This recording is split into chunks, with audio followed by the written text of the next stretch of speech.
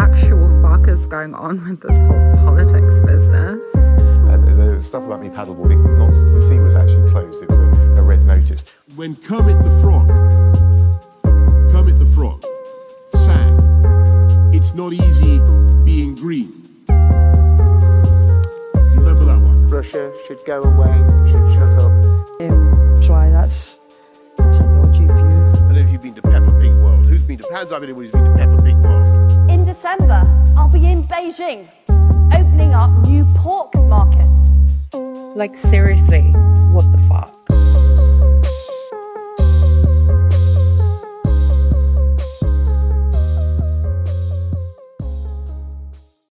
Hiya babes, what's up? This is another episode of what the actual fuck is going on with this whole politics business. I'm Jennifer Wan, and oh my god, so much to talk about, so much to discuss. I am I'm mad about some things, and we're going to talk about all of them. So grab yourself a drink, get cozy, get comfy, and let's have a good bitch about these bitches.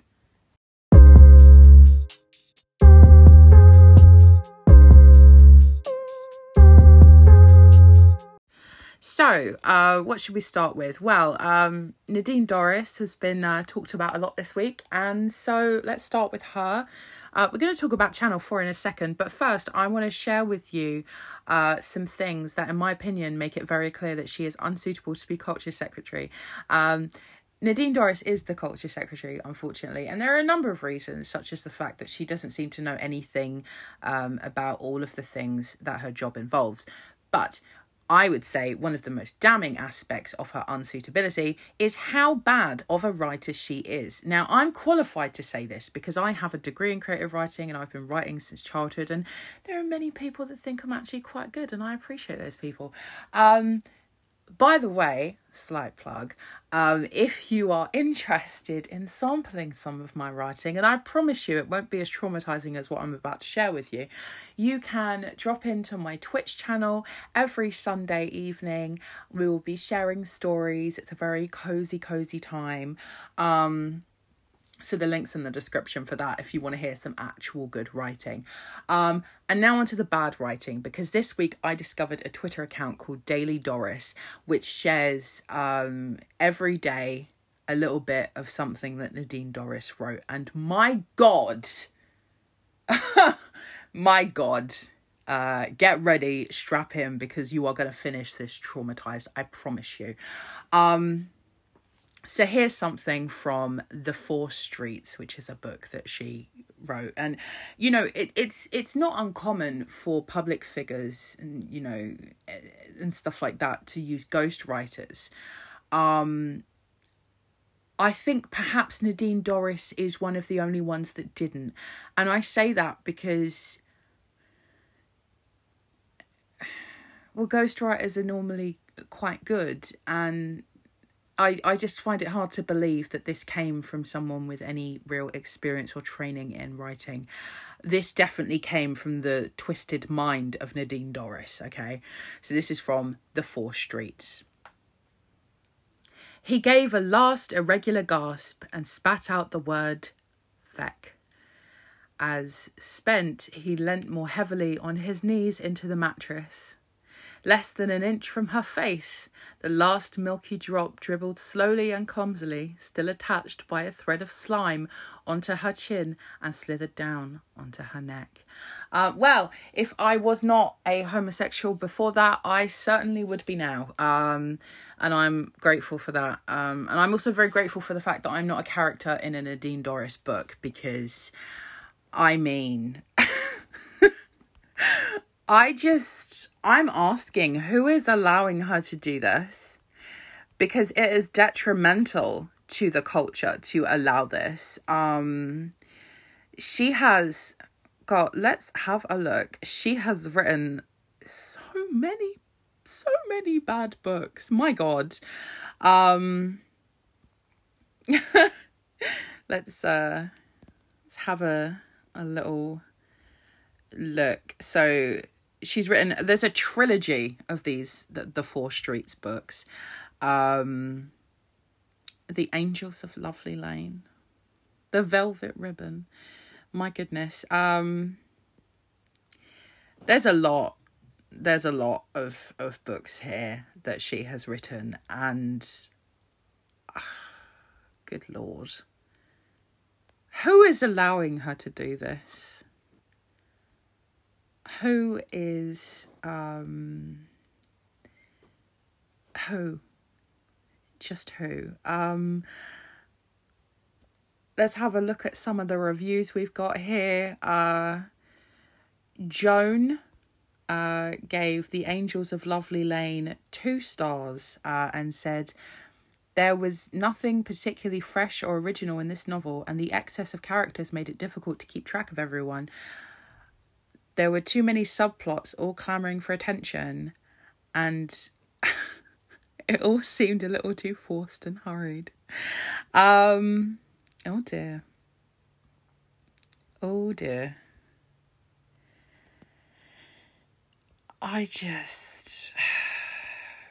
Oh, we've got a 1-star. We got a 1-star review.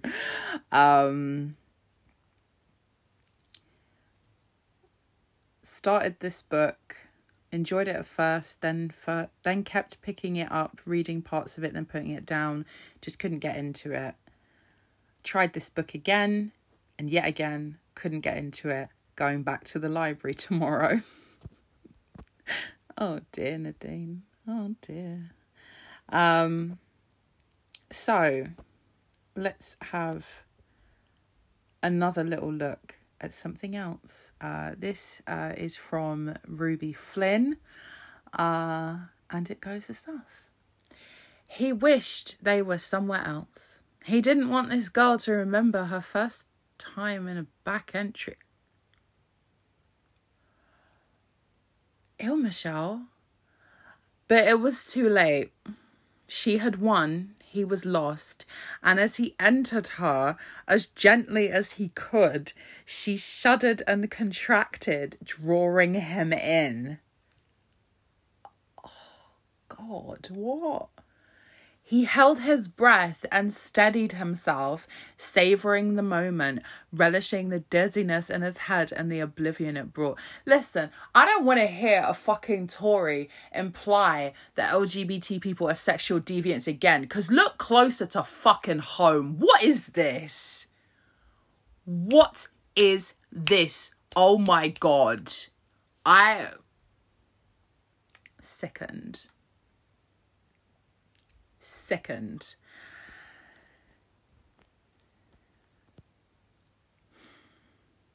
Let's sample some very, very real and super, realistic dialogue from the twisted mind of Nadine Dorries.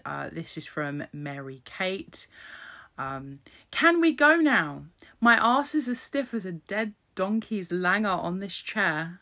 A man's hoarse whisper flew over the heads of the girls and reached Sister Magdalena's ears.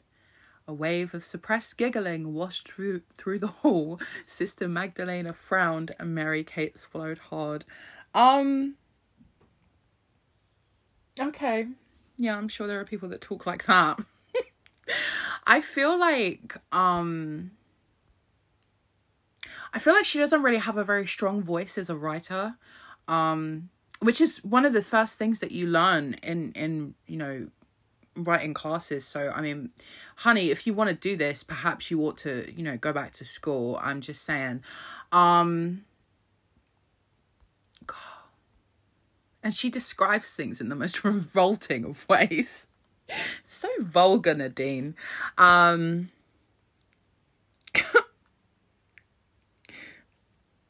my God.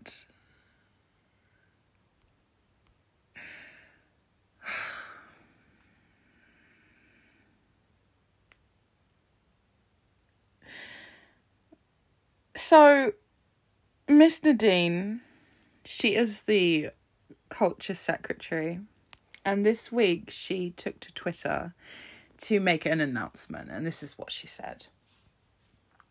Channel 4 rightly holds a cherished place in British life, and I want that to remain the case.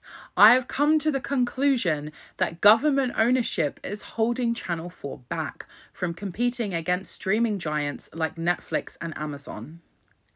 A change of ownership will give Channel 4 the tools and freedom to flourish and thrive as a public service broadcaster long into the future. I will set out the future plan for Channel 4 in a white paper in due course.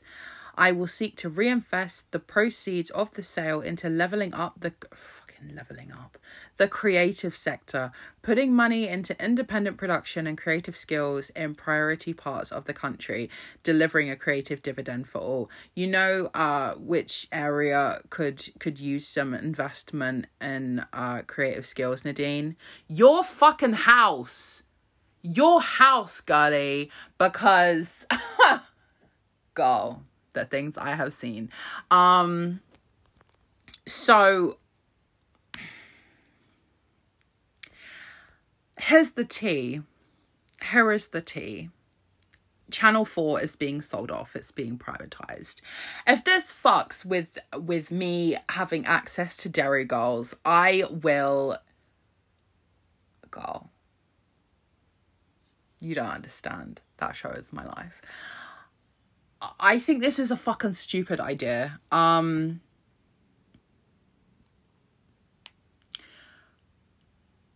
For a number of reasons, and I am not the only one. There were a number of people that had things to say. Ruth Davidson, former leader of the Scottish Conservatives, and now just kind of like milling about the House of Lords, doing the House of Lords stuff or whatever. Because it's easy to criticize the government, but if you took a peerage from them, it kind of holds a little less weight. But she's doing it anyway.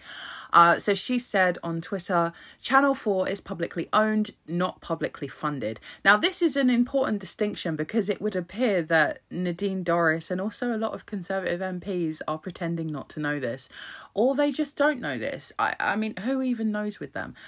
So she said, it doesn't cost the taxpayer a penny. It also, by charter, commissions content, but doesn't make or own its own. It's one of the reasons we have such thriving indie sectors in places like Glasgow. This is the opposite of levelling up. Yeah, pretty much.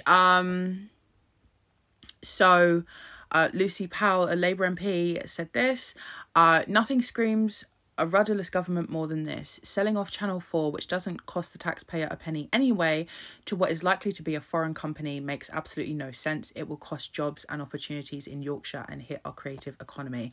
Agree. Julian Knight, who's a Conservative MP and the chair of the Digital Culture, Media and Sport Committee, had some questions about the intentions of the government. He said, elephant in the room time. Is this being done for revenge for Channel 4's...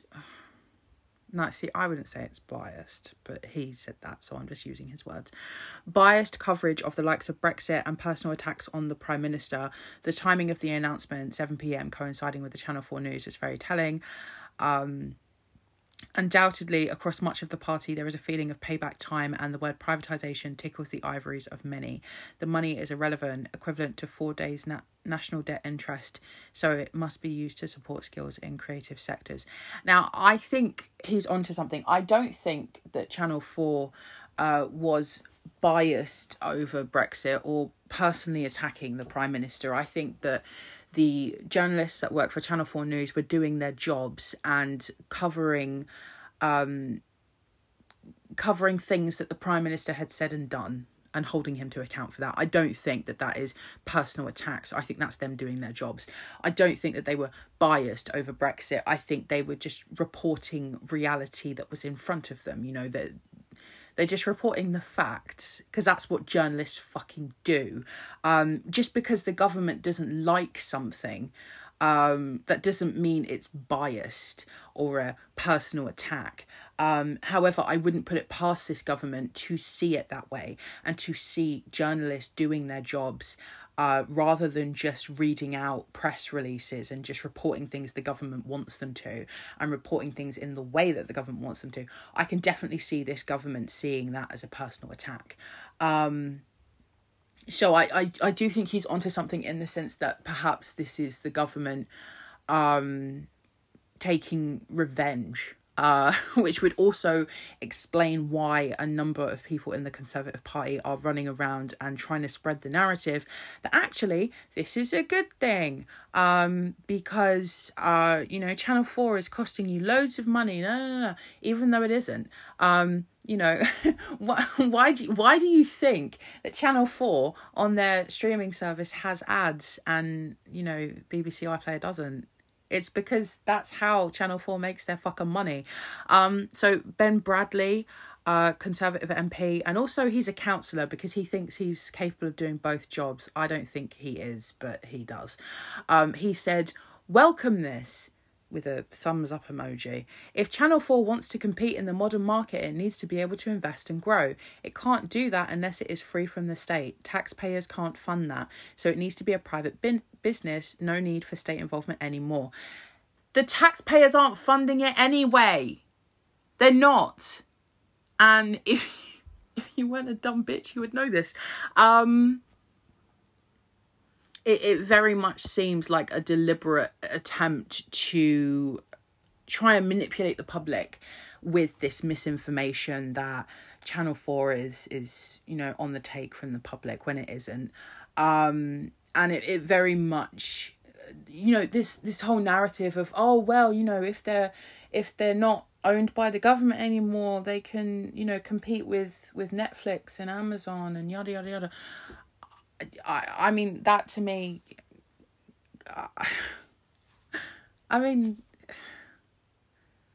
pretty much every broadcaster, every channel is already, doing that, and there's no reason why they can't do that, outside of being privatized. It's still possible, creating innovative content, which Channel 4 is doing. Their news coverage is often seen as incredibly innovative. It is a highly trusted source because of the fact that they have journalists working for them and broadcasters who do an incredible job. So, that's not something that Netflix or Amazon provide, because Netflix and Amazon don't provide news there's a lot going on that they don't provide. So, they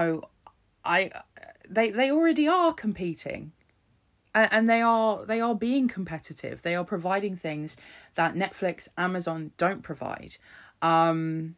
So this idea that they need to be privatized to be able to be competitive, and they need to be privatized to be able to offer things that Netflix or Amazon don't offer is nonsense, because they literally already are doing that.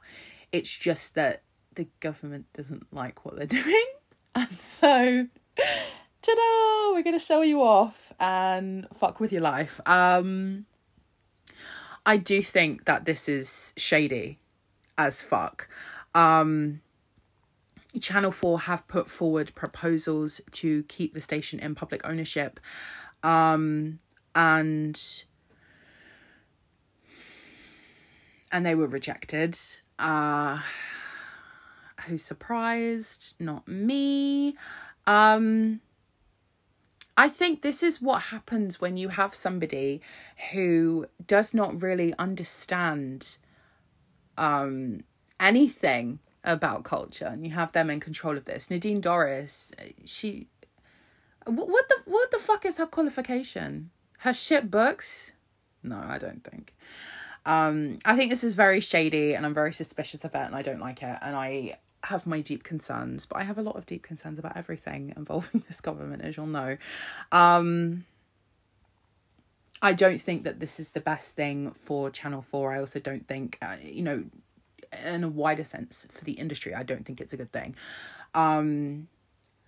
in terms of jobs, I do worry about job losses, cuts and, changes to output. I think that's a huge concern. And I think the government doesn't care because that's what they're hoping for. And I think that is something that, again, demonstrates the unsuitableness of Nadine Dorries for the role that she has. And the danger of this government. I don't think they're a suitable government at all, in any sense.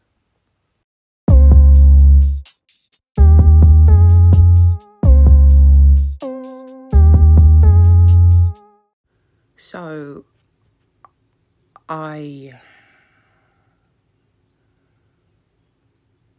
firstly, actually, I have to tell you, I'm going to be discussing sexual harassment and exploitation. So, again, if that is something that is difficult for you, I'll be putting timestamps in the description so you can skip past if you are going to have a difficult time with this segment.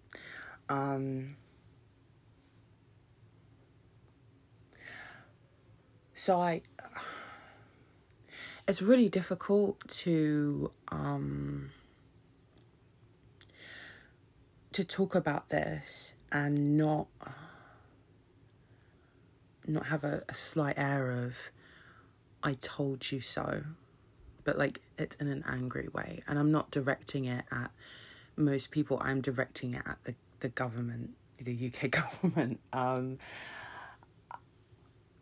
So when the scheme to house Ukrainian refugees in people's homes was announced, I had my concerns and I vocalised those concerns, specifically about exploitation, specifically about safeguarding issues.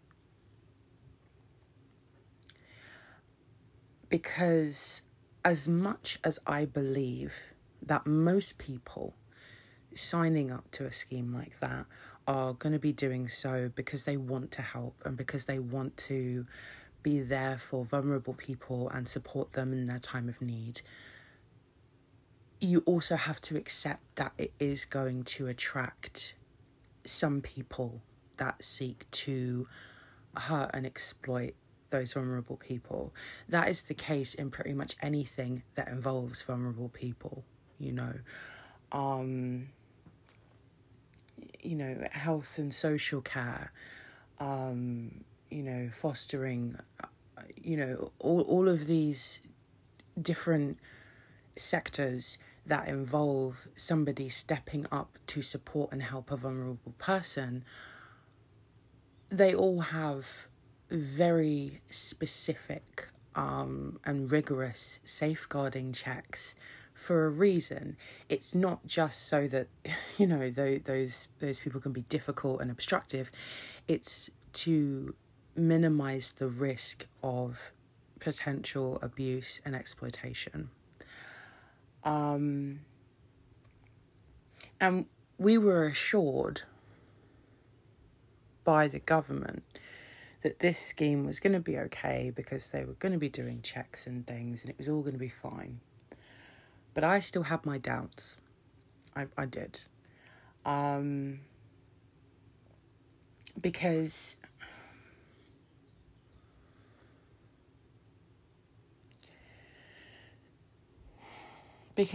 these are particularly vulnerable people, and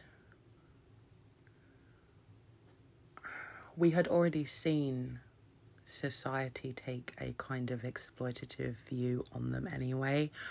And I'm not saying everybody, I'm not. But what I will say is this. I read an article around the beginning of the conflict about how on porn websites, searches for Ukrainian girls, Ukrainian women, and Russian soldiers shot up because there were people looking for footage of women and girls that were stuck in this conflict being sexually abused.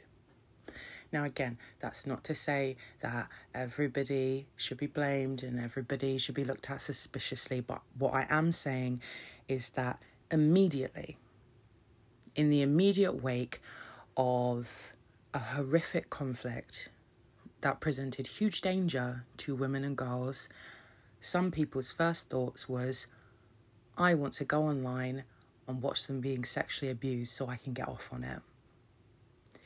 And that tells you a lot about where we are as a society.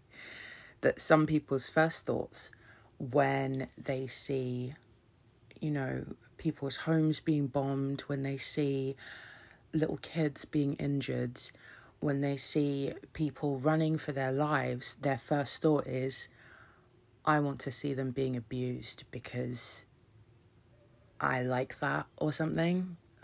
I mean, I don't understand that mentality, but it's happening and we have to acknowledge that. And so for me, the knowledge that there were some people who were thinking that straight away gave me great concern about a government initiative that was essentially, we are going to place vulnerable refugees directly into the homes of people who will be paid. Because again, like I said, I'm sure that most of the people that signed up to that scheme are good-hearted people that just wanted to help. But there are going to be some people that are looking at it from a I'd like that payment perspective. There are going to be some people that are looking at it as I could potentially exploit these people for labour perspective. And then there are going to be some people who are looking at it because most of the refugees are going to be women and girls and children. And they're going to be thinking, I can take these people in. And it can become sexual. And the problem with, safeguarding is that it has its limits. In terms of vetting and stuff like that. I mean, a lot of people think that a DBS check, a disclosure and barring check, is some kind of unstoppable defense against abuse, and that as long as you've had a DBS check, it's all going to be fine. That is not the case. In fact, I might just roll this into the same segment, considering it's on the same topic. Similar topic. But in a bit, I'm going to be talking about the all-party, I always say that wrong, all-party, there we go, parliamentary group, she can't speak English, on British wrestling and their response to a recent, I say recent, but I mean it's been going on for years, but the exposure of it was recent. Recent scandal involving sexual abuse and sexual exploitation in British wrestling. And when that was exposed, a lot of people's response was DBS checks, make everyone get a DBS check. And I'm sorry to tell people, because I feel like that's comforting for some people. They think, oh, well, if everyone has a DBS check, it's all fine. But DBS checks can only do so much. They will only show if somebody's been convicted of something. And as anybody who has tried to get justice for some kind of violent or sexual crime will be able to tell you, in the UK, the rates of conviction are very low for a number of reasons. For some, it's that the victims are just genuinely too afraid to be able to go through with it. Coercive control plays a part. fear of repercussion, fear of further abuse. But also, a lot of the time, victims are failed very heavily. One of the arguably the most famous cases of this would be, some of the girls that were victims of on-street grooming, in which they reported those crimes, which is a very difficult thing to do. Reporting sexual crime is incredibly difficult. It takes a huge emotional toll on you, and just the act of reporting can be incredibly traumatic.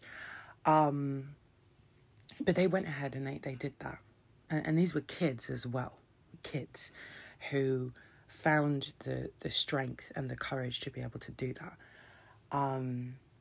And then the police just didn't take them seriously. They didn't care, and the cases just kind of fell by the wayside. Their abusers went on to abuse more people, and these girls were traumatized by the fact that they weren't believed. The prosecution service failed, the police failed, and those girls were just left for years and years until the case was finally reopened again, and they were taken seriously. However, in a lot of cases, that second part doesn't happen. And so there isn't, a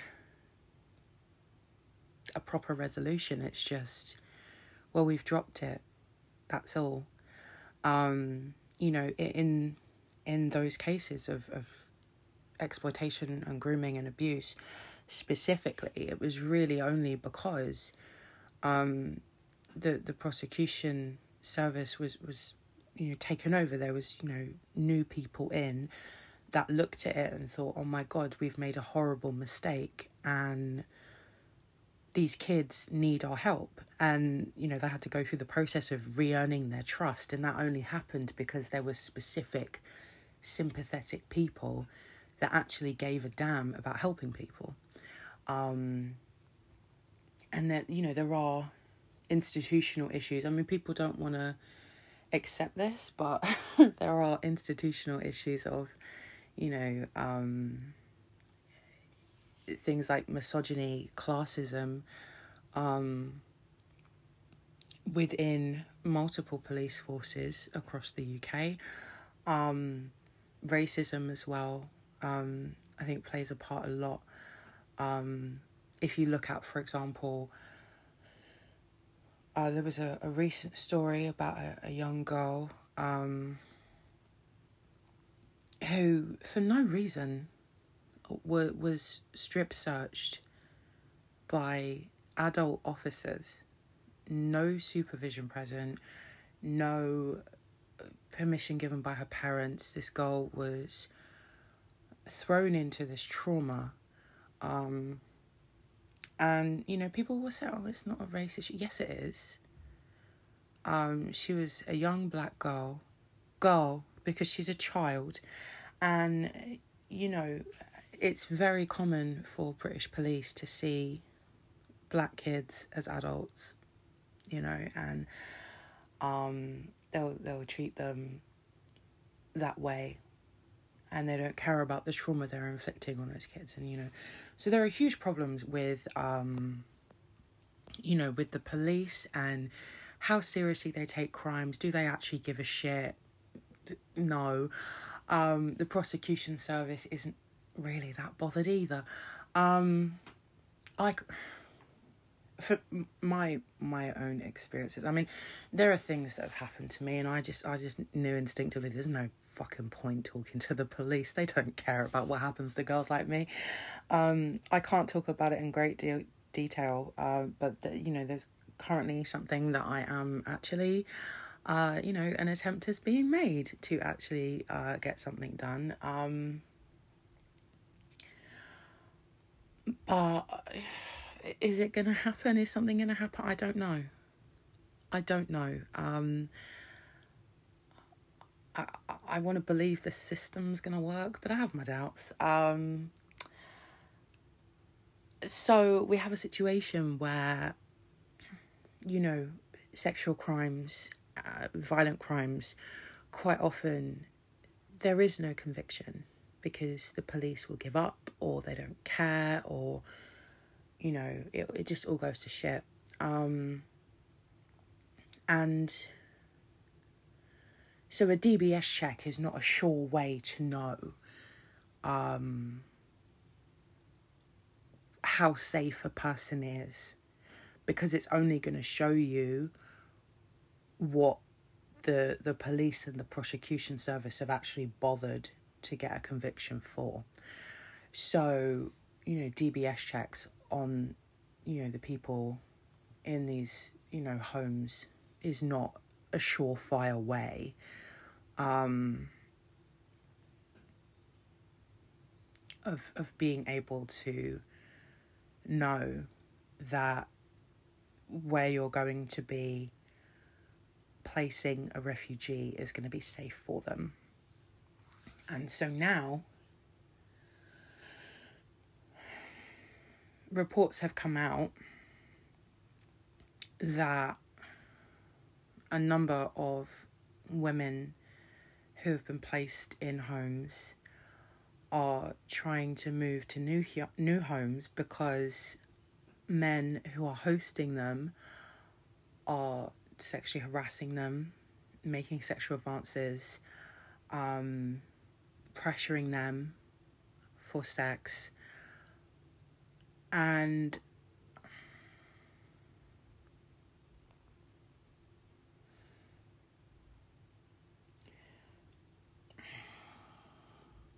this was one of the things I was concerned about, because these are women that, you know, are literally running from war. When they get to the UK and they get placed in these homes, they're not going to have a support network. They're not going to have anyone really that they can talk to. They're not going to have anyone that they can, you know, get out of the house and you know, get away from this from. For many refugees that have been placed, yes, they'll be placed in good places and it will be fine and their host will treat them well and it's all going to be okay. But for some, they're going to be placed in a home with somebody with bad intentions, and they will essentially be trapped there because they're not going to know the local area, they're not going to know people locally, they may not know how to reach out and get help and support. There are going to be some refugees that have essentially been trapped in homes with people that wish to exploit them. And well, a DBS check isn't going to fucking stop that, is it? Because, you know, it's very possible that people can get away with crimes in the UK. Like, that's just the reality. And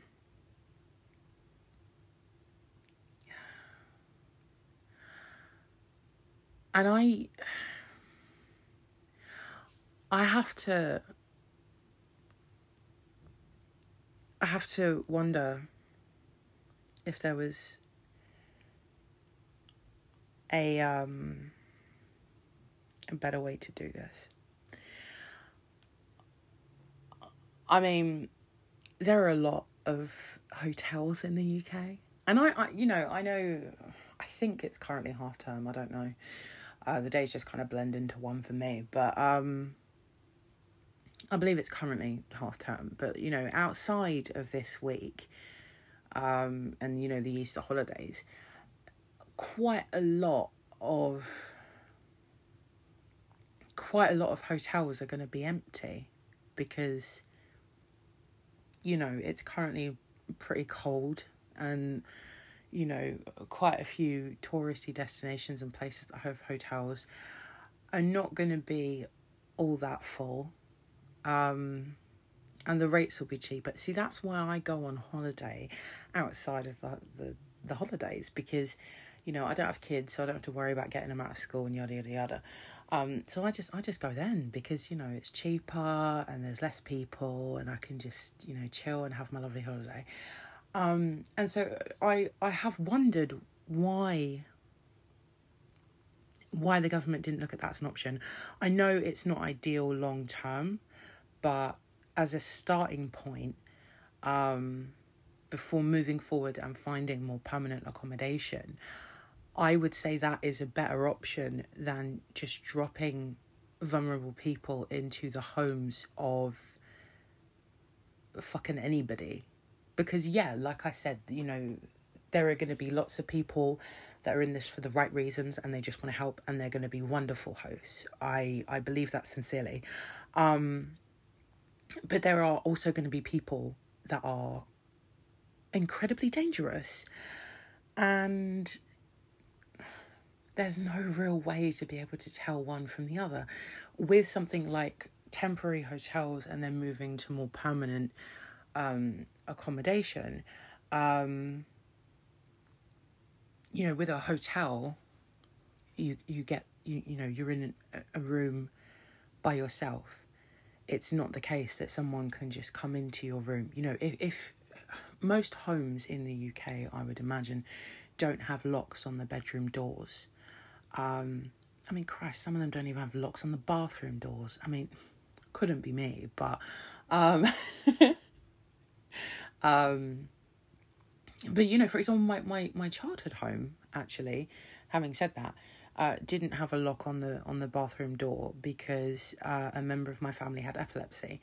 And so it was, you know, for safety in case they had a seizure, you know, in the bath, we had to be able to get into the bathroom. And that lock ceased to be there because, well, it used to be there, and then they did have a seizure in the bathroom. And actually, this is one of my great childhood achievements. I rescued that person from the bath. I did, and I got an award for it and everything. I was like nominated for some award for, like, I don't know, like Brave Kids or some shit. And I got to go to this award show, and I got to go up on stage and be like, yeah. I just like pulled them out of the bath and I called an ambulance. Very that. I just remembered that, and it was oh my god, what an icon. Anyway, but my point is, you know, most bedrooms in the UK are not going to have a lock on the door. Some bathrooms may not, you know, and there are communal spaces where, you know, if you want to, you know, if a refugee wants to use the kitchen, they have to accept that there might be somebody else in there. And if they are in a situation where they are being harassed, where they're being abused, in a typical British house, they have nowhere to escape from that. They have nowhere to hide. And so I have to wonder whether these were things that the government had considered.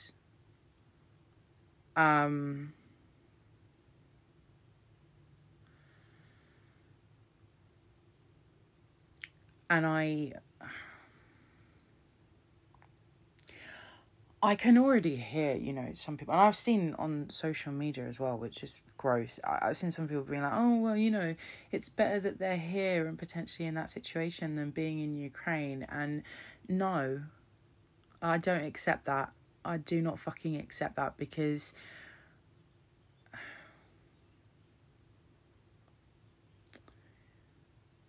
what the fuck? We have to be better than that, surely. We have to be fucking better than that. You know, just because they have come from war, that doesn't mean that they should be expected to accept harassment and abuse and exploitation. That absolutely is not the fucking case. you know, if somebody is the kind of person that sees a vulnerable person and thinks, I'm going to sexually exploit them, or I'm going to exploit them for free labour, or I'm going to harass them, I'm going to abuse them, that is not normal behaviour. And it's not right that our society should just think about it and say, well, you know, it's better than being back in Ukraine, isn't it? These people will have been through enough already. They would have been through enough. I would hope that the government would step in and try and sort out some kind of alternative accommodation for the women that are facing this. But I have to be honest, I have my doubts that that is going to happen.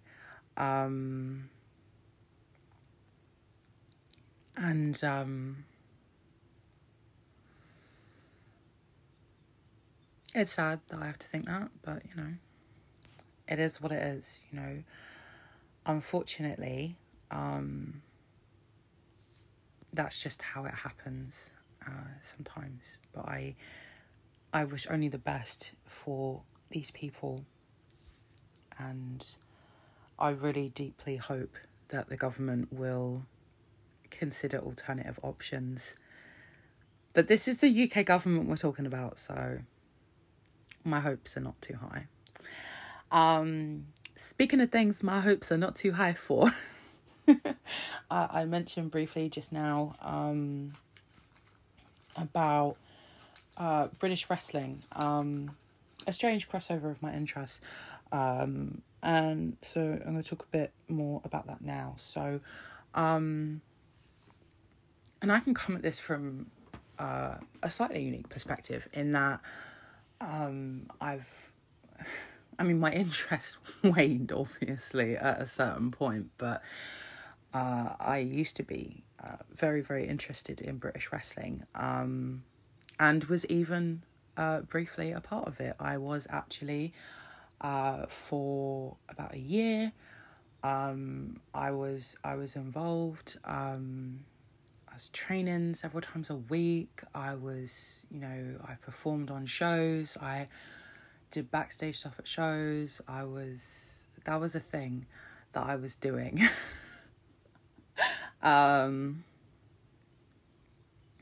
My character was this horrid, bitchy journalist who followed around this guy who was a distant member of the British royal family. And was like his kind of, personal PR person / lackey, whatever. I was his manager, and it was a laugh actually, until it wasn't. And that was kind of, for me, where I think getting involved on a deeper level was where I just kind of thought, oh my God, no, this is horrible. I don't want to be here. And that was why when in 2020, there was a huge scandal in which a number of people in the industry and some fans of the industry came forward and spoke out about abuse and harassment that they had suffered. And there was a number of people, I guess maybe they see themselves as bystanders, but there were a number of people that came forward and said, oh my God, I'm so shocked, I had no idea.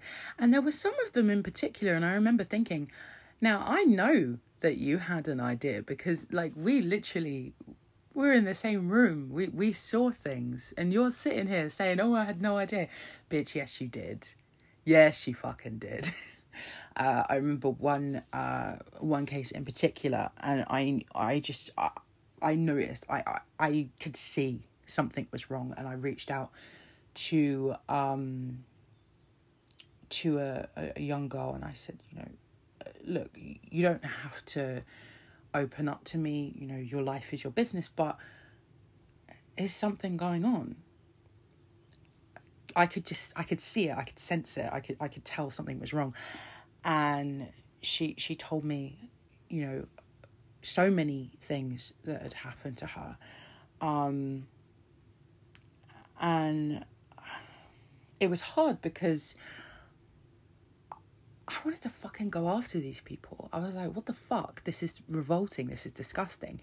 And I had to hold back because at the time she was dealing with the police, and the police, in their usual fashion, ended up being fucking useless. So she ended up publicly speaking out. And this was a couple of years before this, you know, the huge event of 2020. She opened up about it publicly, and people didn't want to hear it.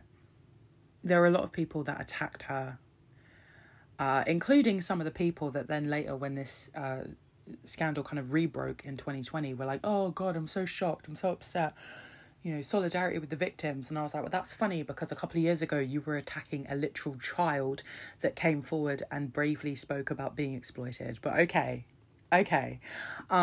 So the big message here is that the British wrestling industry is incredibly fucking shady, and I do not trust it. So there was a report that was put together by, I'm going to try to say this correctly again, might fail, but we'll see, the All-Party Parliamentary Group, yes, on British wrestling. They put forward a report into the state of the British wrestling industry. They covered a lot of topics, safeguarding, exploitation and abuse, but also stuff like, you know, the financial issues that the industry had because of, COVID and stuff like that. And so it was, I remember at the time the report was released, and there were some people who were disappointed, because, you know, it wasn't as in-depth as they thought it would be. But I think it was kind of, you know, the beginning of something happening, which, you know, okay, but there were concerns because, you know, during the evidence sessions, there were some concerns because, you know, there were people who were, spoken to during the inquiries that were perhaps covering themselves. And so that was a concern. And I did talk about this at the time, and I'm going to raise it again, although what I will say is that I am not making any allegations here, and I do believe that this Member of Parliament, I don't think that he was acting in bad faith, and I don't think that he was aware of everything. But Paul Bristow, who is a member of the All-Party Parliamentary Group on British Wrestling, was making appearances for a wrestling promotion, that was owned by somebody who had been named by quite a few of the accusers in the Speaking Out scandal. And he had been making appearances for this person on their shows, and had created this whole, like, wrestling character. And I'm not saying, and I want to be real clear, because I don't want anyone to think that, you know, this person knowingly made appearances for an abuser, because I don't think that that's the case. I would like to give this person the benefit of the doubt. But what I will say is that if this all-party parliamentary group, oh, look at her saying it right first time, if they are going to make a real impact on cleaning up the British wrestling industry, then I think they need to look at it from a removed perspective, not looking at it as fans, not looking at it as people who want to go and be on shows and have a laugh. Paul Bristow was still posting about LDM wrestling, you know, in January of 2021. He, as far as I can see, hasn't yet. Like recently, let me just check. Twitter has this lovely little feature that allows you to search tweets like directly on a person's profile now, and it's so fucking handy. Okay, so he did again mention it in March of 2021, but since then he hasn't.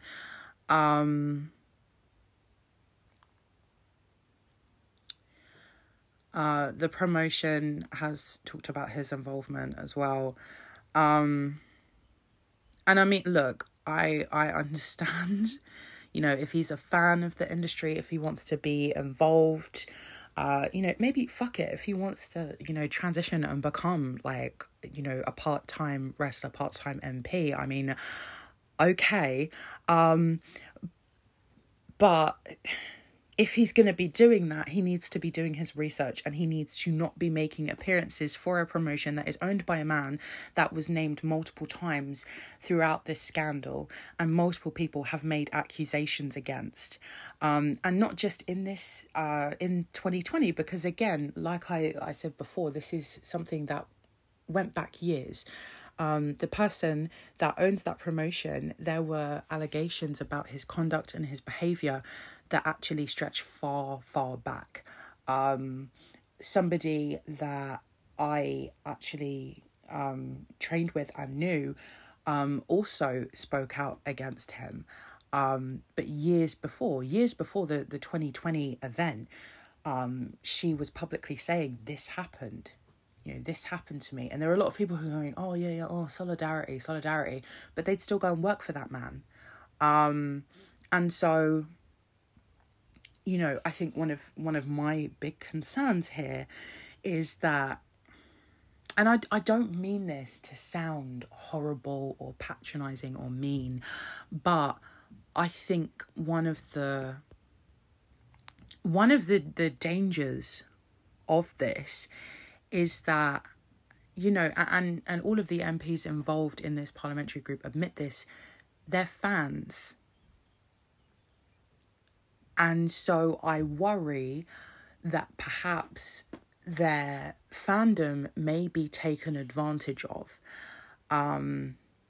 You know, you have an MP who is asked to make appearances at a wrestling show. Did his inner fan take over and he just said, yeah, okay. And he didn't look into it and say, is this perhaps, you know, the kind of place that I want to be lending my name and my credibility to? Is it possible that this is a promotion that has been surrounded by scandal for a number of years and is maybe looking to bring in big names and celebrities and people with, big public, personas to distract from this. Because this is not the first time that promotion's done that. They've brought in a number of public figures. Christ, I think at one point they had fucking Nigel Farage working at one of their shows, I think. It does seem to be a thing they do. They bring in people with huge public platforms. And people will talk about that rather than the abuse accusations levelled against their owner. And so I do wonder, did the inner fanboy maybe take over and sort of knock out the logic of, maybe I should look into this promotion and make sure everything's okay. Like I said, during the evidence sessions, there were a number of people, including people that had been involved. There was one person, and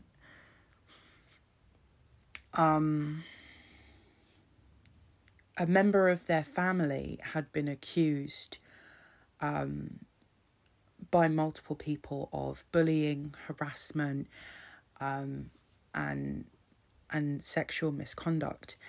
And this person, who ended up speaking at the evidence sessions, they had gone on social media rants attacking the people that had come forward.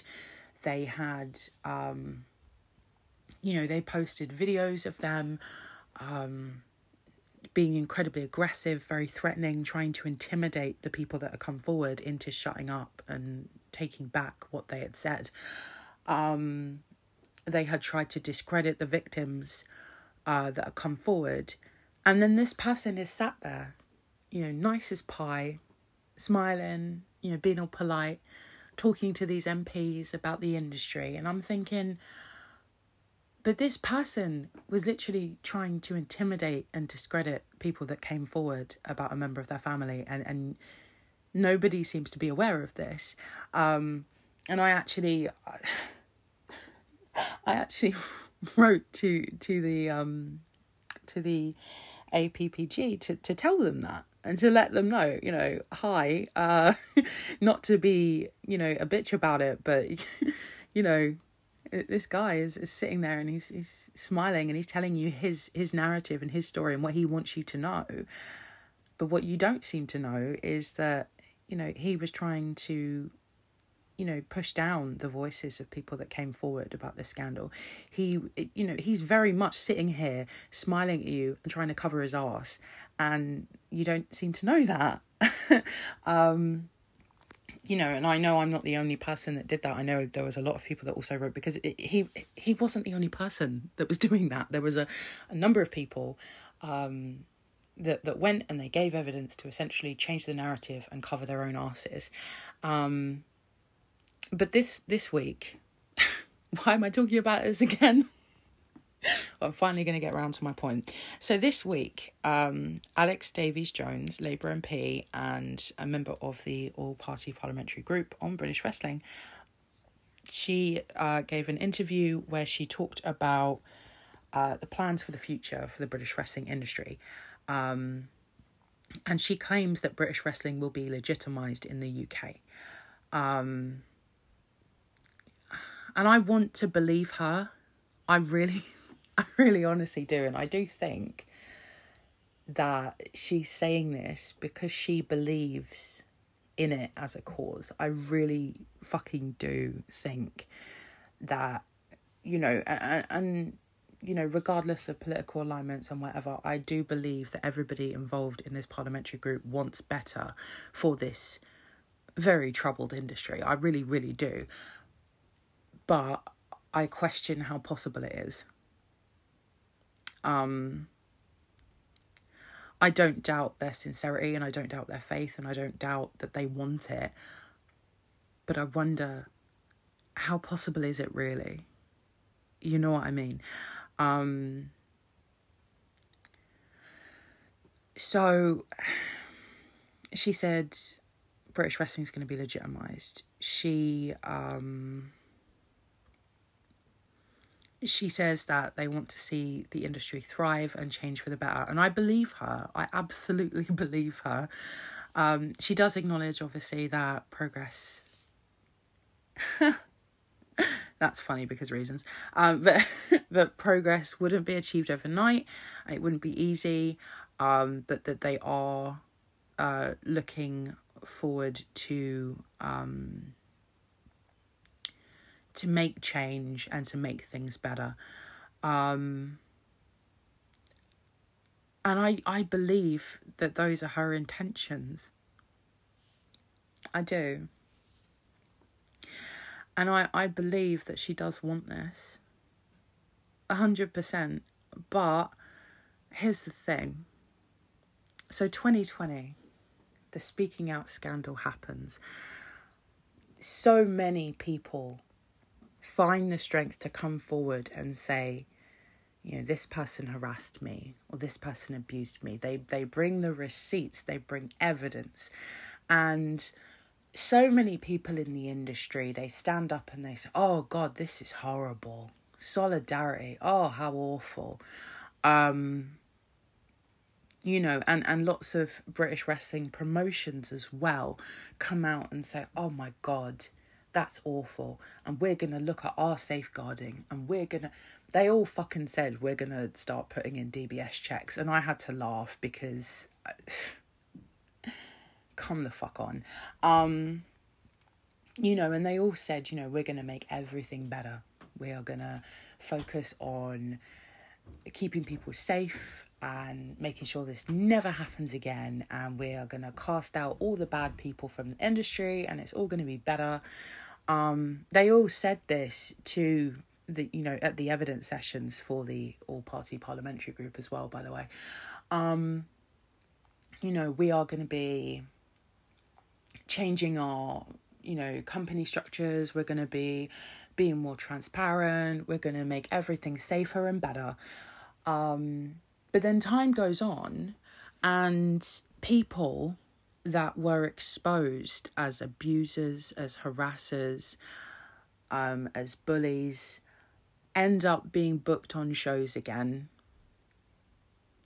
All these promotions that came out and said, oh, wow, this is horrible. This is terrible. We have to do better. We're going to do better. You know, they then start booking these people again. They start bringing them back, using them on their shows. And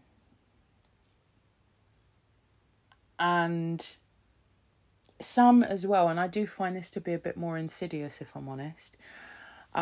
Some were using them in backstage roles and deliberately doing everything they could to try and hide it from the audience.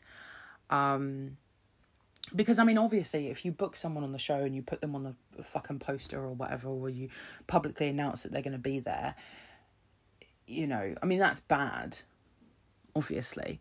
But if you are deliberately going round the houses to hide a person's involvement in the show, but you're still giving them a paid opportunity, you're still, you know, using them in some capacity, but you're hiding it, you know, they're backstage. You know, that is, I would say, even more dangerous because, firstly, it shows a clear awareness of it being wrong. You know, they know that they can't put them front and centre. They know they can't put them on the poster. They know they can't advertise them, so they hide them away.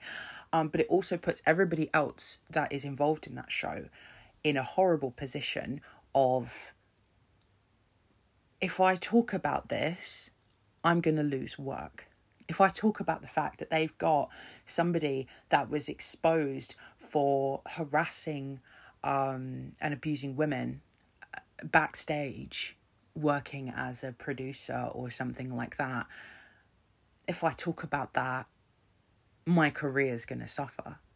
You know, if I talk about the fact that they've got someone working backstage here who, you know, who was exposed for, you know, abusing children, if I talk about it, my career is going to suffer. My career could be over. And so it's essentially coercing people into silence again.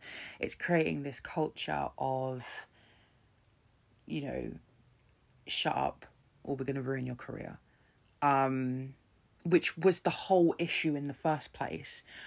You know, people, you know, it was one of the things that was almost constant throughout the 2020 event was people saying, I felt like I couldn't say anything because they would ruin my career. You know, I felt like I couldn't report this when it happened to me because they told me that they would ruin my career. And so it's a whole new generation of talent that are being put in that position by these promotions. You know, and so with all of that going on currently, I have to wonder, despite their ambition, and I do think their ambition is genuine, how much can this all-party parliamentary group actually do? If you have an industry that is seemingly addicted to this bad behaviour, how much can a well-meaning group of MPs actually do to change it? I firmly believe they want to. There is no doubt in my mind about that, and I don't doubt their intentions at all. I really do think every single member of that all-party parliamentary group wants change and they want things to be better, and they do understand the horrific situation that has been unfolding in that industry for a number of years. I don't doubt that at all, but what I do doubt is the industry's willingness to change. They might say the right things at evidence hearings. They might say the right things publicly on social media in little statements and all that. But are they willing to actually do the work behind the scenes? I don't know. Honestly, I have my doubts.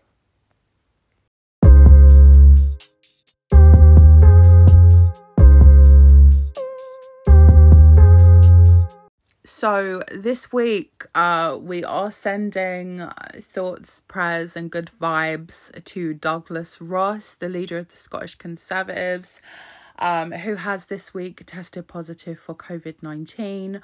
I hope that he will be recovering well and quickly, because I'm a nice person and I'm not gonna be a dick about it. But what I will say is this, and, maybe I'm talking to him, maybe I'm not, who even knows.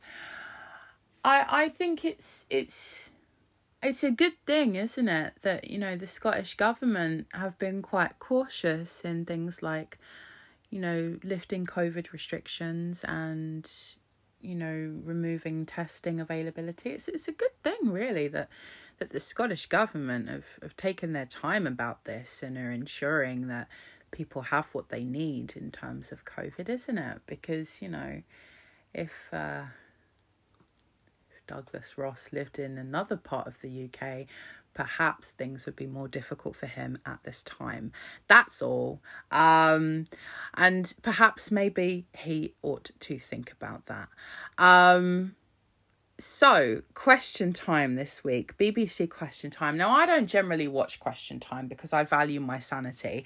You may remember, if you scroll back through the episodes, there is an episode where I did actually watch it and I reacted to it for a podcast because my dude, Brian Cox, was on the show that week and I had to show up for him.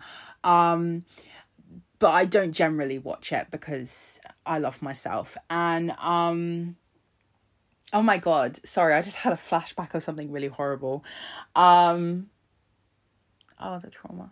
Anyway, so this week on Question Time, Greg Hands, Conservative MP, a bit of a fool. He was on and he was trying to justify one of Rishi's big ideas. So one of the things that Rishi has come up with to try and help with the cost of living crisis is a £200 energy discount, using that, air quotes, because it's not a discount, because a discount means that you get money off the thing, right? No strings, you get money off, right?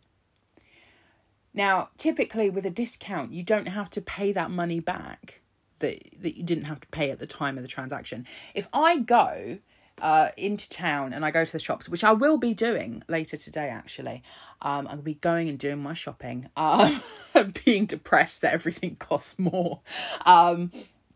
If I go into Sainsbury's and they say, we've got 2 for 1 on pasta, right? So I get 2 packets of pasta, I take it to the till, and I only pay for one of them because it's on a 2 for 1 discount offer, right? I am not then expected several months later to pay for that second packet of pasta, because they've told me it's a discount, it's a special offer, you only pay for one of them but you get 2 of them. If I go into Aldi and I see a thing and it's like, oh, we've got 20p off of sugar puffs, I don't even know if sugar puffs are a thing anymore. Sometimes I get like a weird craving for sugar puffs and I can never find them in the shops, and it's really winding me up, if I'm honest. I don't know. Can somebody just write in, send me an email and just say, hello, I've seen sugar puffs, and tell me where they are. It doesn't matter where you are, I will come and I will get some. But anyway, and I see there's 20p off sugar puffs, right? And I go and I pay at the till. I am not then expected several months later to give that shop back that 20p because it's a discount. That's what a discount is. You don't have to pay back the money that they didn't charge you, right? So Rishi's big idea is a £200 discount on your energy bills, meaning that £200 will be taken off. However, you will then have to pay that money back. You will have to pay it back over, I think it's a 4 or 5 year period. So they'll take a little bit, at a time. And so you're having to pay back this discount. Now, that's not a discount, as many people are pointing out, and as many people pointed out to Greg Hands on Question Time. It's not a discount, it's a loan. And it's also a loan that none of us have a choice about signing up to. We don't get a choice. It's automatically applied to everybody. And so it's not a discount. It's really not, because you don't have to pay back a fucking discount. It's a loan that we are all being pushed into, and we don't have a choice, and we, that's what it is. And so he was trying to defend it on Question Time, and everyone was yelling, it's a loan, it's a loan. And he was insisting, it's not a loan, it's a discount. And he looked absolutely pathetic. I feel a bit bad for him that he was sort of, told to go and do that and defend the government. But you know what? We all make our choices in life, and he still made the choice to show up and do that. He could have said no and saved himself a little bit of trouble and saved his dignity, but he decided not to. And I find that sad. Other things I find sad. GB News. So GB News, or GBBs as the cool kids call it, is a weird little thing. It's a weird little thing. It's a conservative news broadcaster thing. It's not been doing great in terms of ratings. It has kind of plummeted a bit after the initial interest wore off, and they've lost quite a few of the big names that initially signed up. But now they've got a big exclusive, and they've got some big stars.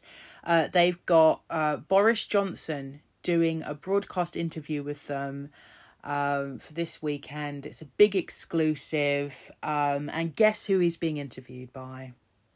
The shining stars of GB News, Esther McVeigh and Philip Davis, who are both Conservative MPs, both very talented at not being talented, and they will be interviewing the Prime Minister on GB News.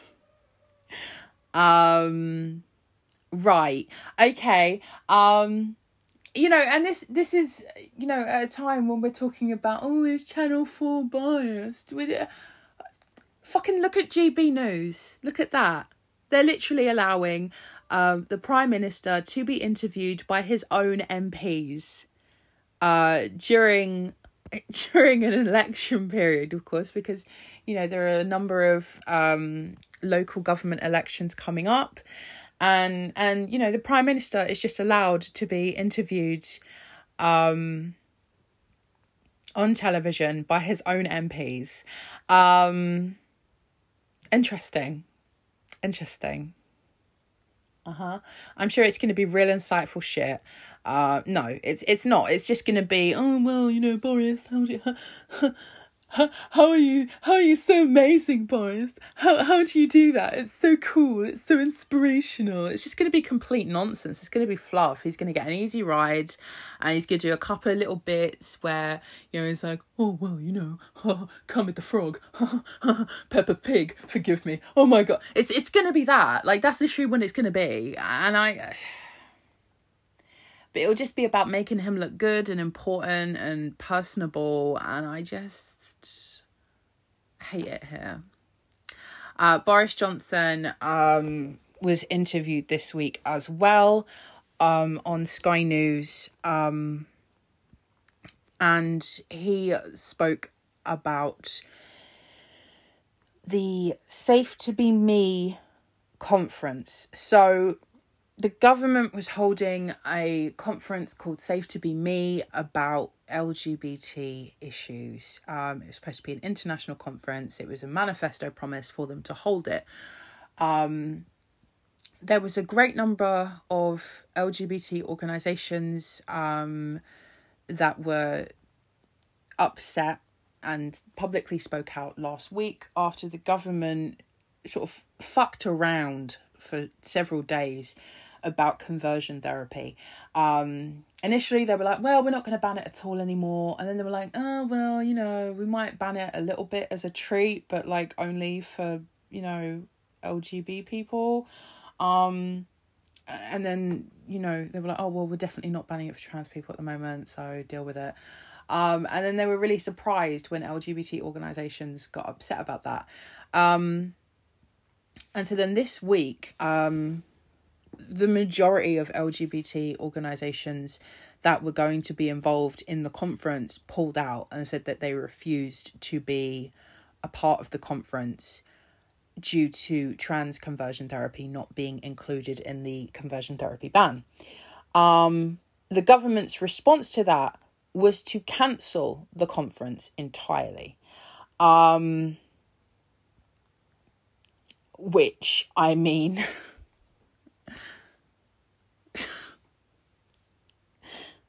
what the fuck? It's childish to the extreme. It is childish to the extreme.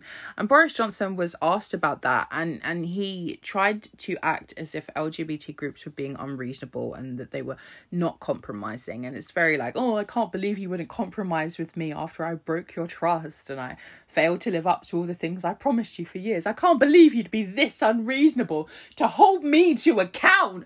Oh my God, you fucking ungrateful homos. Like, it was very that. I mean, he didn't actually say that last part, but you could tell he was fucking thinking it. The fact of the matter is that Boris Johnson and before him Theresa May made promises to the LGBT community, and they then waited years and years and years of just doing nothing, seemingly. Because I'm sorry, but it's been years since the promises to ban conversion therapy, and you're telling me that you have just now come to the conclusion that maybe there's some issues that you need to work out, so you just mysteriously need more time to figure it out. Really? Okay. But they've been making these promises for years, and then they turn around and they say, well, now we're not doing it at all. And then days later they say, oh, well, we might do it a little bit, but you've got to accept that we're not going to do it for these other people in your community. We're not, sorry. And then they're putting pressure on the community to accept far less than was promised to them initially. And then they're surprised when LGBT groups don't want to play nice and they don't want to be compromising. Of course they don't, because this isn't a compromise. It's not a compromise, because what it essentially is the British government trying to bully the LGBT community into accepting far less than was promised. That's not a compromise. That's just trying to push people to get your own way. Like, it's not that LGBT groups were refusing to compromise. It's that the UK government was trying to force them into accepting something far less than they were promised. And those groups were like, well, no, we're going to hold you to account for this. This is fucked up. Why have you suddenly changed your mind? What the fuck? And I think that's fair. It's fair for these groups to say, well, no. Why should we trust you? Why should we keep working with you when you can't even give us what you've been promising us for years? Like, why should we trust you? Why should we support you? Why should we show up to your conference and validate you? What for? What the fuck for? Like, there's nothing in it for these groups. There's nothing in it for LGBT groups to, you know, stand up and support the government, because, I mean, anyone could tell you that. You know, there's no benefit to these groups. In fact, they would just be being used by the government. And it's smart of these groups to stand up and say, no, I'm not doing it. Now, if the government's response to that is to try and blame them and act as if they've done something wrong for just saying, hey, you promised us this and you should do it. It's fucked up if you're not even going to try.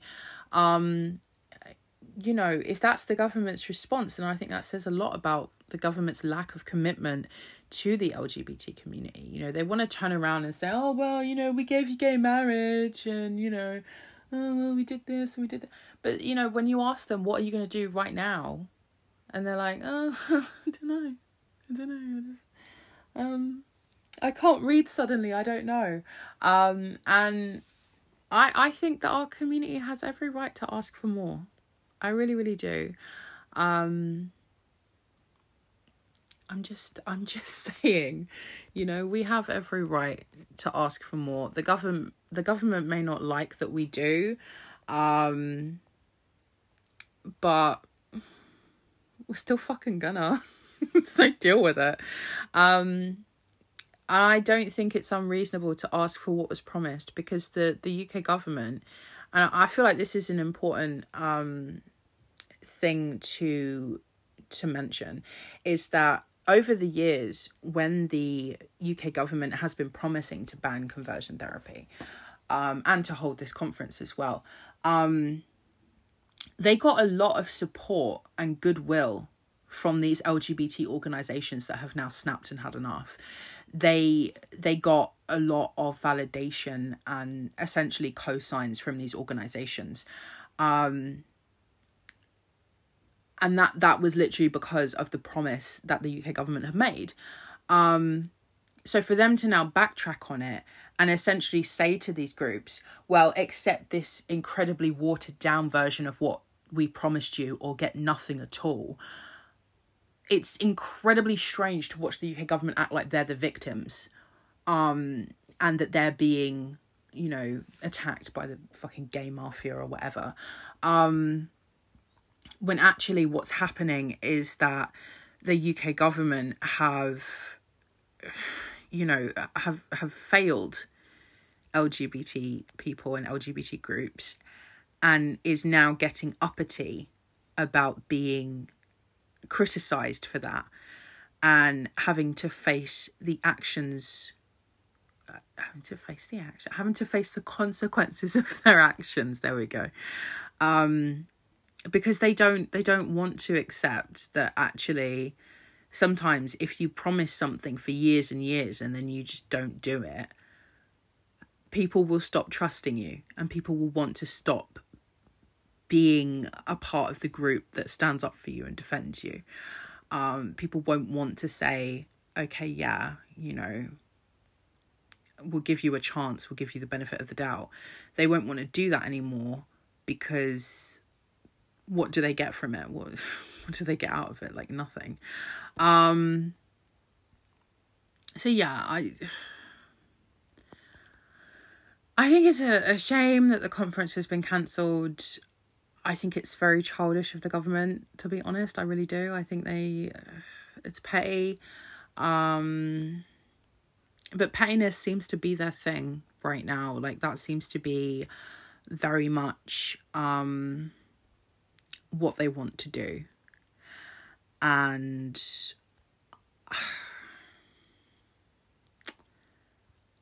yeah. Okay. Very that. So I want to talk a little briefly about something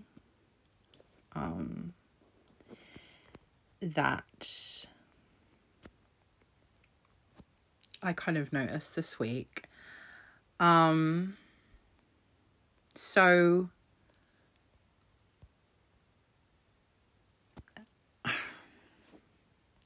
there are some people, and they have delusions about the UK.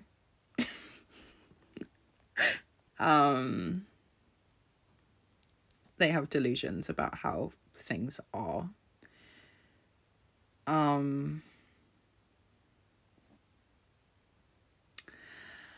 So there was a tweet by Caroline Noakes this week, who is a Conservative MP, and she posted about Stand Up training, which is training against street harassment. And she posted in support of that, and was inviting people to join her in completing that. And there were a lot of people that were critical of her, some of which were trying to argue that, like, it's not even a thing. And so I just wanted to share a personal story, I guess,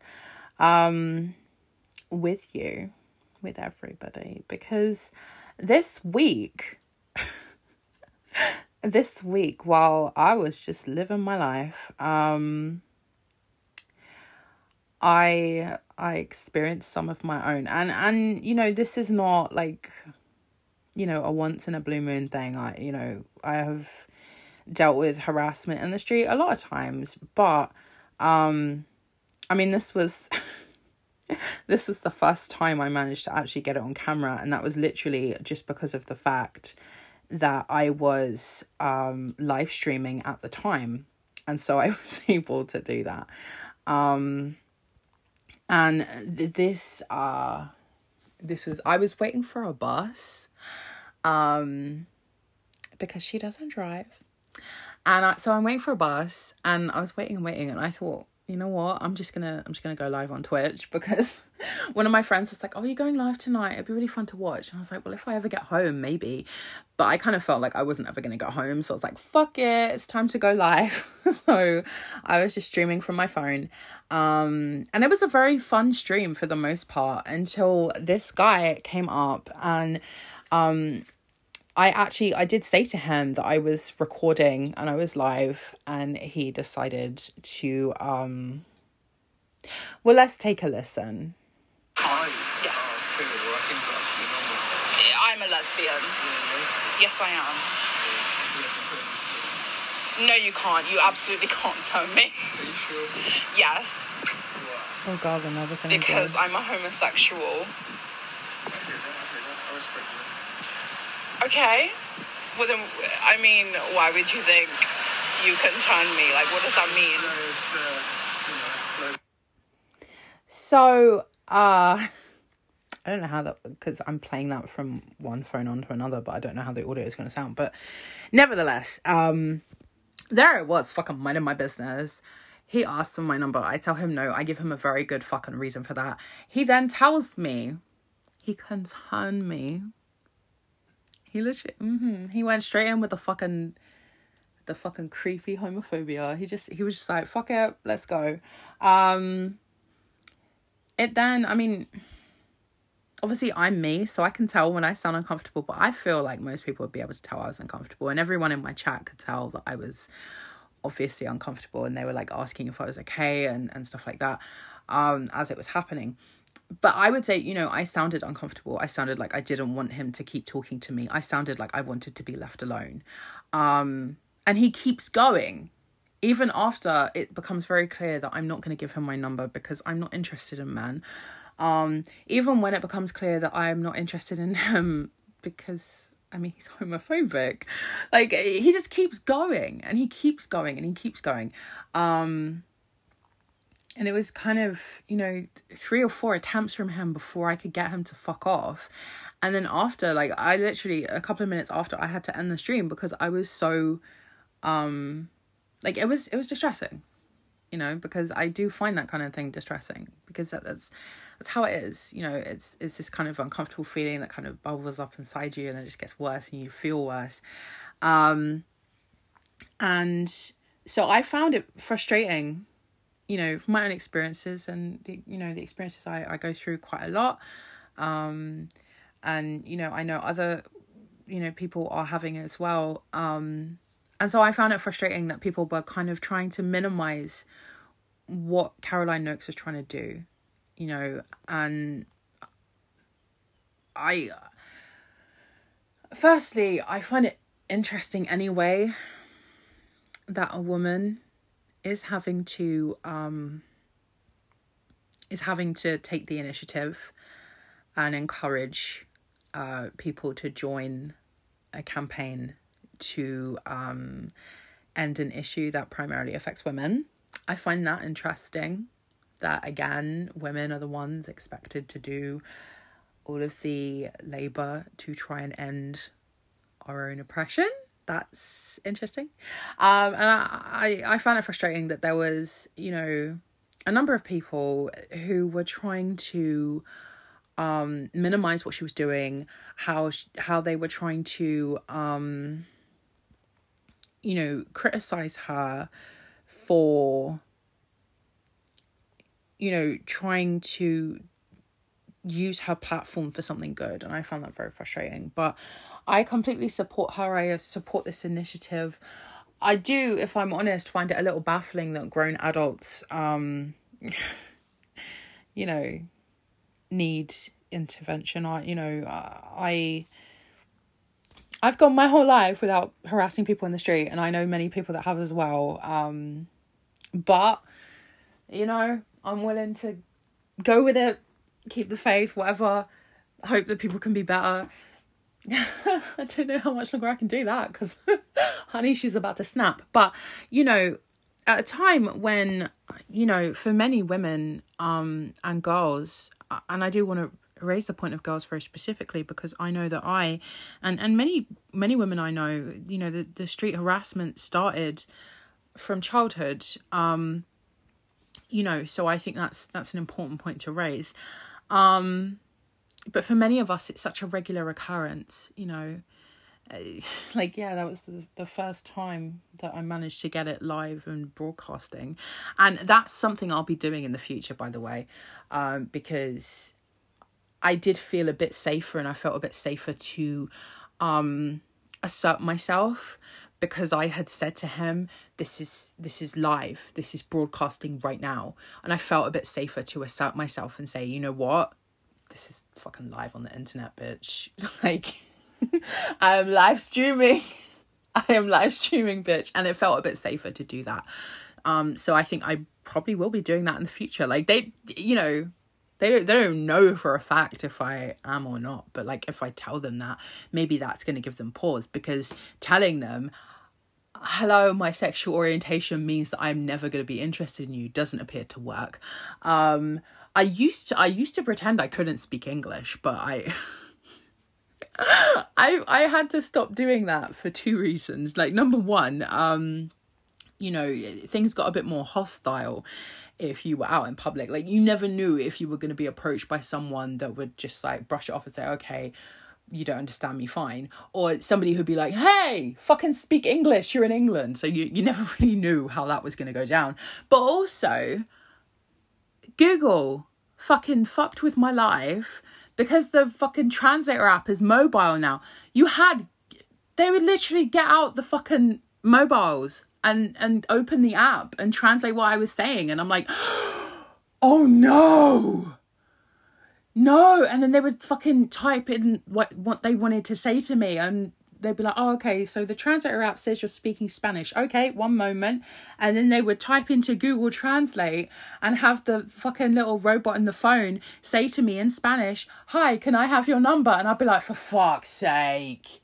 Well, now I can't say I don't understand because fucking technology, man. Anyway, so that became an issue. So I can't do that anymore. I can't pretend I don't speak English.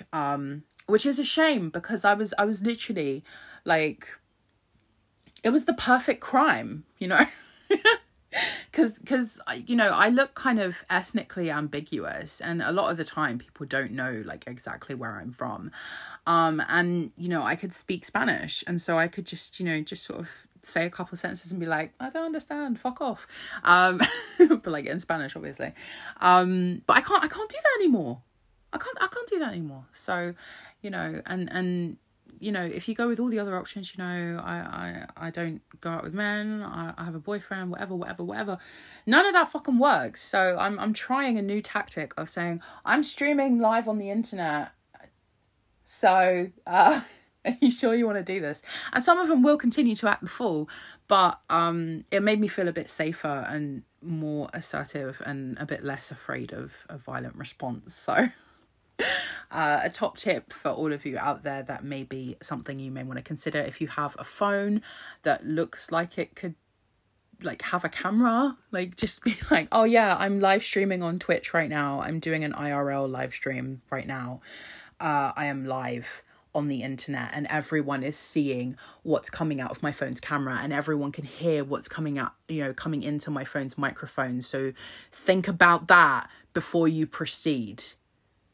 Okay, so that may be something to consider. Or you could, you know, it doesn't have to be Twitch. You could say, oh, I'm live on Instagram right now, or I'm live on TikTok or whatever.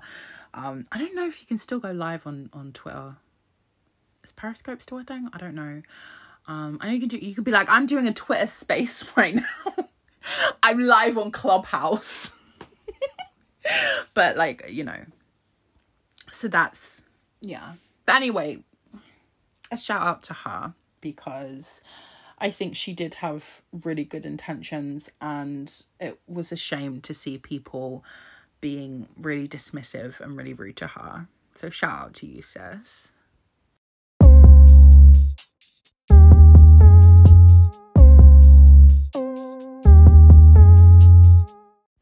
So this week started off not great for Rishi Sunak, and it just kind of kept going. Now he might have thought that it started off great for him, but in my opinion, no. I thought it was a late April Fool's joke, but it was real. So Rishi Sunak, the Chancellor, has asked the Royal Mint to create an NFT. So if you are wondering, what the fuck is an NFT? I don't blame you, because, I mean, that's fucking stupid. So let's have a little look, shall we? Let's look it up together.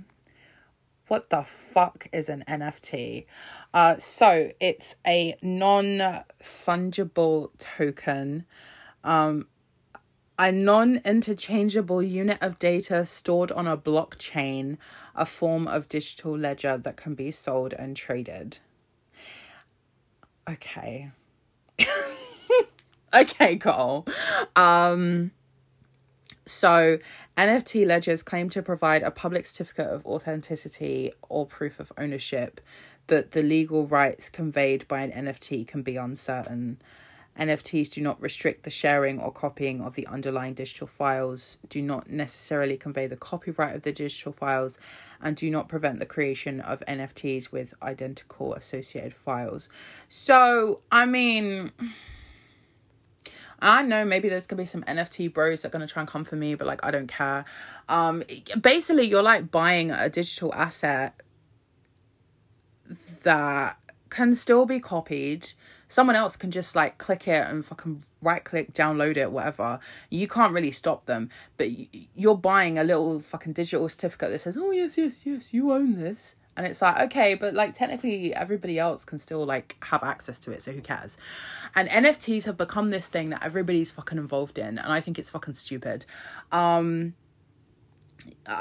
of the great disappointments for me, the Saw series did NFTs. You know, the movie Saw, I want to play a game. I'm a big fan of that series, and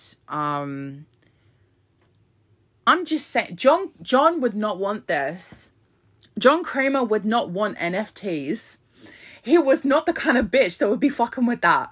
So it was really disappointing that they did that. And now the Chancellor's like, okay, yeah, the Royal Mint, we're going to do some fucking NFTs. Yep. Why? So Rishi can look at people literally struggling to live, literally struggling to heat their homes and to have food and all that shit. And he just thinks, oh, well, never mind all that. I want to make an NFT. I want to do that. Fuck off, Rishi. People are literally struggling with their lives. People are living in poverty in one of the richest nations in the world. And you're thinking, oh, let's make a fucking NFT. What a twat, honestly. I thought, like I said, I thought it was an April Fool's joke, but it's actually real. It's a real thing. Bitch, I mean, fucking around with like cryptocurrency and fucking NFTs when he should be thinking about the people that are actually suffering and the people that need his support and his help as the fucking Chancellor. Get on with your job, bitch. Don't be sitting there fucking talking about fucking, Royal Mint fucking apes or whatever. I'm reliably informed that quite a lot of NFTs are like pictures of apes, but like drawn as like Madonna or Eminem or something. I don't know.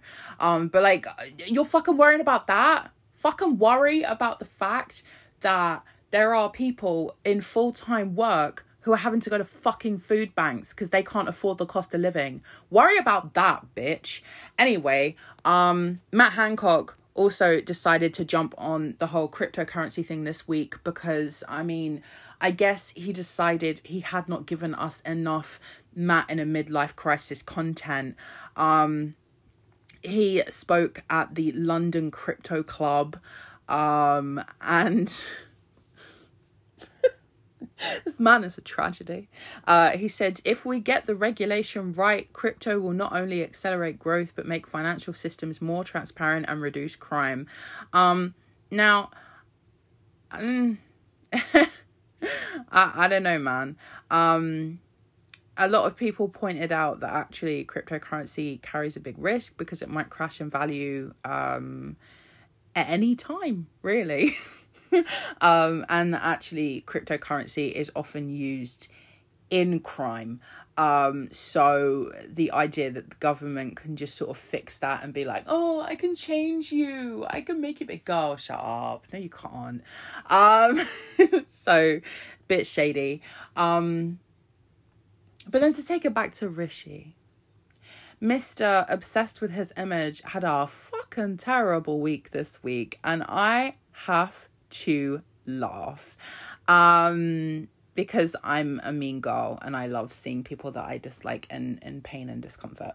So Rishi Sunak, who is the Chancellor, obviously there were people criticising his wife over the last few weeks because of the shares in a company that she owns a lot of shares in a company that is still doing business with Russia, even after Rishi Sunak himself publicly said that companies should stop doing business with Russia, and his wife's company that she owns shares in was found to not be doing that, and just carrying on and continuing to do business in Russia. And he got all uppity about the criticism, and he was like, oh, well, I understand how Will Smith feels. Well, it turns out there was more to criticize. Because it turns out that his wife has non-dom status, which means she doesn't have to pay UK tax on income that is earned abroad. So what does it mean in a deeper sense? So a non-dom is a UK resident who declares their permanent home or domicile outside of the UK. And what that means is that they don't have to pay tax on overseas income in the UK. So it's tax avoidance, basically. It's a little bit fucking shady. You know, it's technically legal, but it's not really ethically right. You know what I mean? And it's certainly not advisable to be doing this if your husband is literally the Chancellor of the fucking Exchequer. I'm just saying, if I was married to a rich and powerful politician with a very, very important cabinet position, I certainly would not be doing shady things that could potentially embarrass and undermine him. But alas, my life has not seen fit to have a situation in which I am married to a rich and powerful politician. Rich and powerful ladies, if you're out there, hello, I am available. And I do a very good impression of a first lady, so like I'll be very, you know, demure and you know, Ava Perón in the streets. Everybody will say, oh, isn't she lovely? Oh my God, she's like our Princess Di. So I'm just saying, hello. I can tone down the swearing if you... No, it's a lie. I can't. I can't. But like, I can tone it down if I'm live. So that's also a lie. But nevertheless, if I were married to the Chancellor, I would make sure that people could not call me out for tax avoidance. It's a difficult thing because tax of I think I've got it the right way around. Hang on. So I think it's tax evasion that's illegal, right? Yes, tax evasion, which is illegal. Tax avoidance is technically legal, but you know, it's not great. I find it funny that there is a whole section of ways that really, if we're being real with ourselves, are essentially the same as tax evasion. It is trying to get out of paying as much tax as you ought to be. You know, by going through all these loopholes and, you know, funny ways of doing things to get out of paying as much tax as you probably ought to be. But because those things are mainly done by rich people, we call it tax avoidance and it's legal and it's okay. But everything else is tax evasion and that's illegal. But, you know, the methods that are often used by the rich and the wealthy and the famous, those are different. It's avoidance and, you know, it's technically legal, whatever. And I find that very fucking interesting, if I'm honest. And by very fucking interesting, I mean fucking disgusting. But that's what she's been doing. So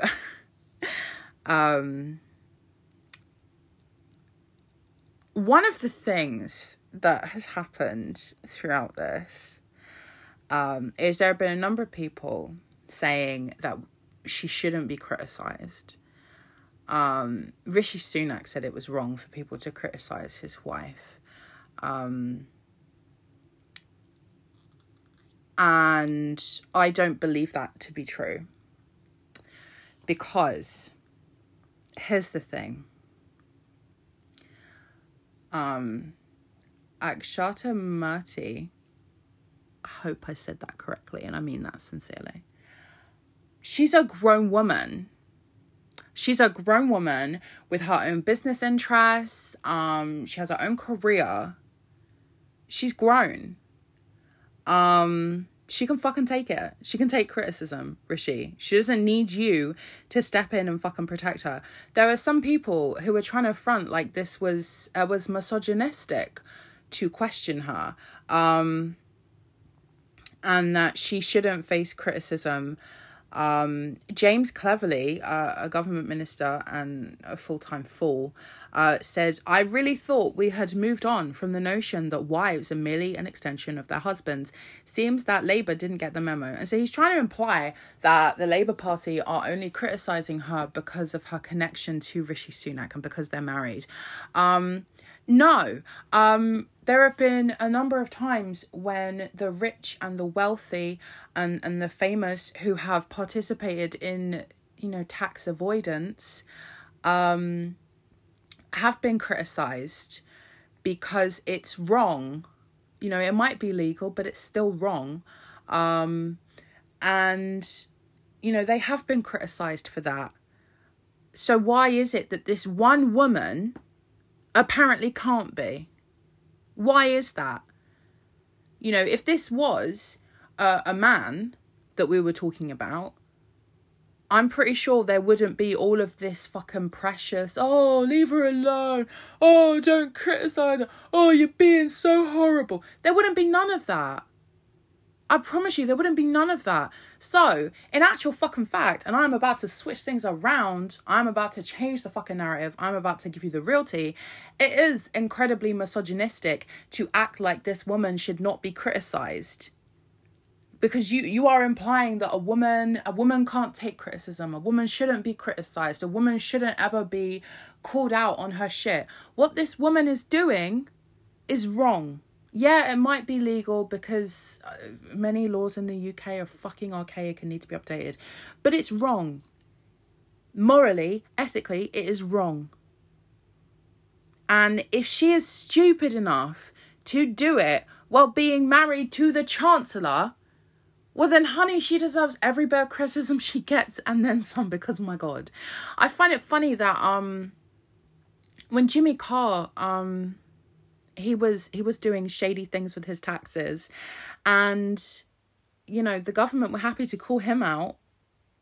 They were happy, and rightly so. He was doing shady shit and they were happy to call him out, but they're not happy now.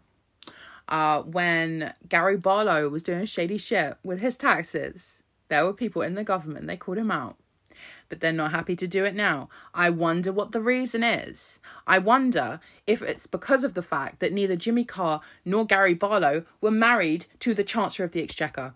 Were it not for the fact that she was married to this man, would she be escaping from this criticism? I don't think so. I just, it's shady. I do not like. More shady things. More shady.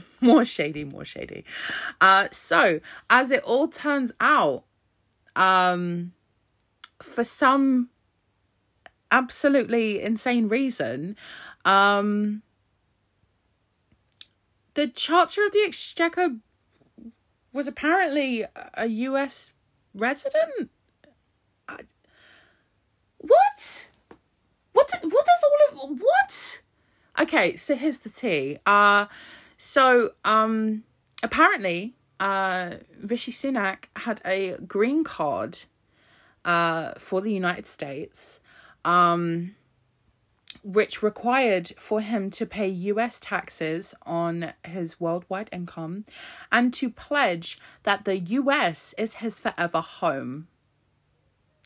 And meanwhile, he was quite literally the Chancellor of the fucking Exchequer in the UK. How are you going to be talking about how the US is your forever home, it's your permanent home, you're a resident, yada, yada, yada, when you literally hold a high-ranking government position somewhere the fuck else? What the fuck? Why did he even have this? Why did he even have this? I don't understand. What is going on in Rishi Land? What is happening? He was declared a permanent US resident while he was the Chancellor of the UK. What does it mean? What does it mean? So later in the week, it was announced that Rishi Sunak's wife would be paying some tax on her overseas income here in the UK. So it said that she will be retaining her Indian citizenship and keeping her non-dom status in order to keep her family's inheritance tax benefits. But she will be paying some tax voluntarily. That's cute. Would she be paying that tax voluntarily if all of this hadn't happened? I doubt it. I doubt it very heavily. What a fucking mess.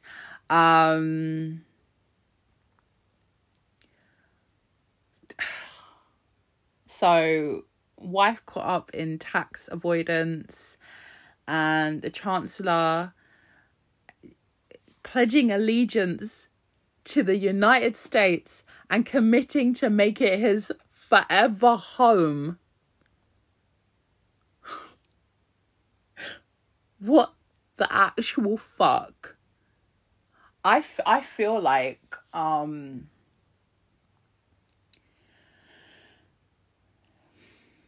of this coming out all at once, it kind of makes me think maybe little Rishi was trying to make moves and someone decided to slap him down very publicly,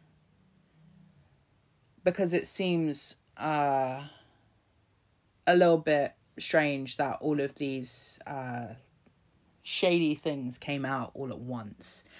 Labour, the Labour Party, one of the primary opposition parties, decided to take advantage of this whole thing, and they did a little publicity stunt. They sent a bunch of people dressed as Rishi Sunak with little Rishi masks for a photo op outside of his office. And they had huge envelopes. You know what? I have to give it up to the Labour Party for this, because I found this funny. They had huge envelopes with them that were probably bigger than the real Rishi Sunak, let's be real. And the envelope said, "The cost of the Conservatives, your tax bill," with Rishi's little signature, because on all of the graphics that come from the Treasury, it has Rishi's little fucking autograph on them, which is just a weird piece of branding, and I don't understand that. But and it says, "To the working people, 15 Tory tax rises, paying more, getting less." I thought this was a fun little moment. It was very reminiscent of stuff like the Mirror Chicken and all that kind of fun stuff. Very camp. I loved it. And I think stuff like this, you know, some people might write it off as, oh, it's a bit silly, but, you know, it sticks in people's heads, and they think, oh, well, you know, that's true. We are going to be paying more and we are going to be getting less. And, you know, you've got this man who walks around in his little suits, and he's got his little fucking autograph on everything, and, you know, he's trying very hard to make himself look good, but does he actually care about me? And I think the events of this week make it very clear that Rishi Sunak does not give a single solitary shit about anybody but himself. And so in the spirit of that, I very much support Labour's little stunt, and I thought it was very, very cute.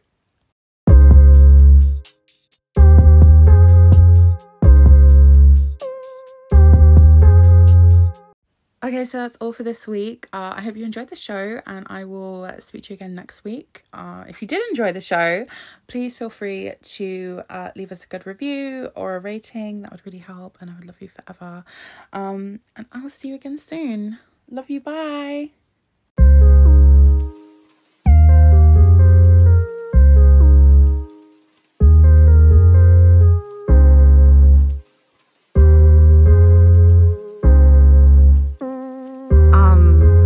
What the actual fuck is going on with this whole politics business? The stuff about me paddleboarding, nonsense. The sea was actually closed. It was a red notice.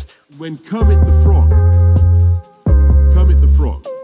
sang, "It's not easy being green." Do you remember that one? Russia should go away, should shut up. Try, that's a dodgy view. I don't know if you've been to Peppa Pig World. Who's been to? Hands up anybody's been to Peppa Pig World. In December, I'll be in Beijing, opening up new pork markets. Like, seriously, what the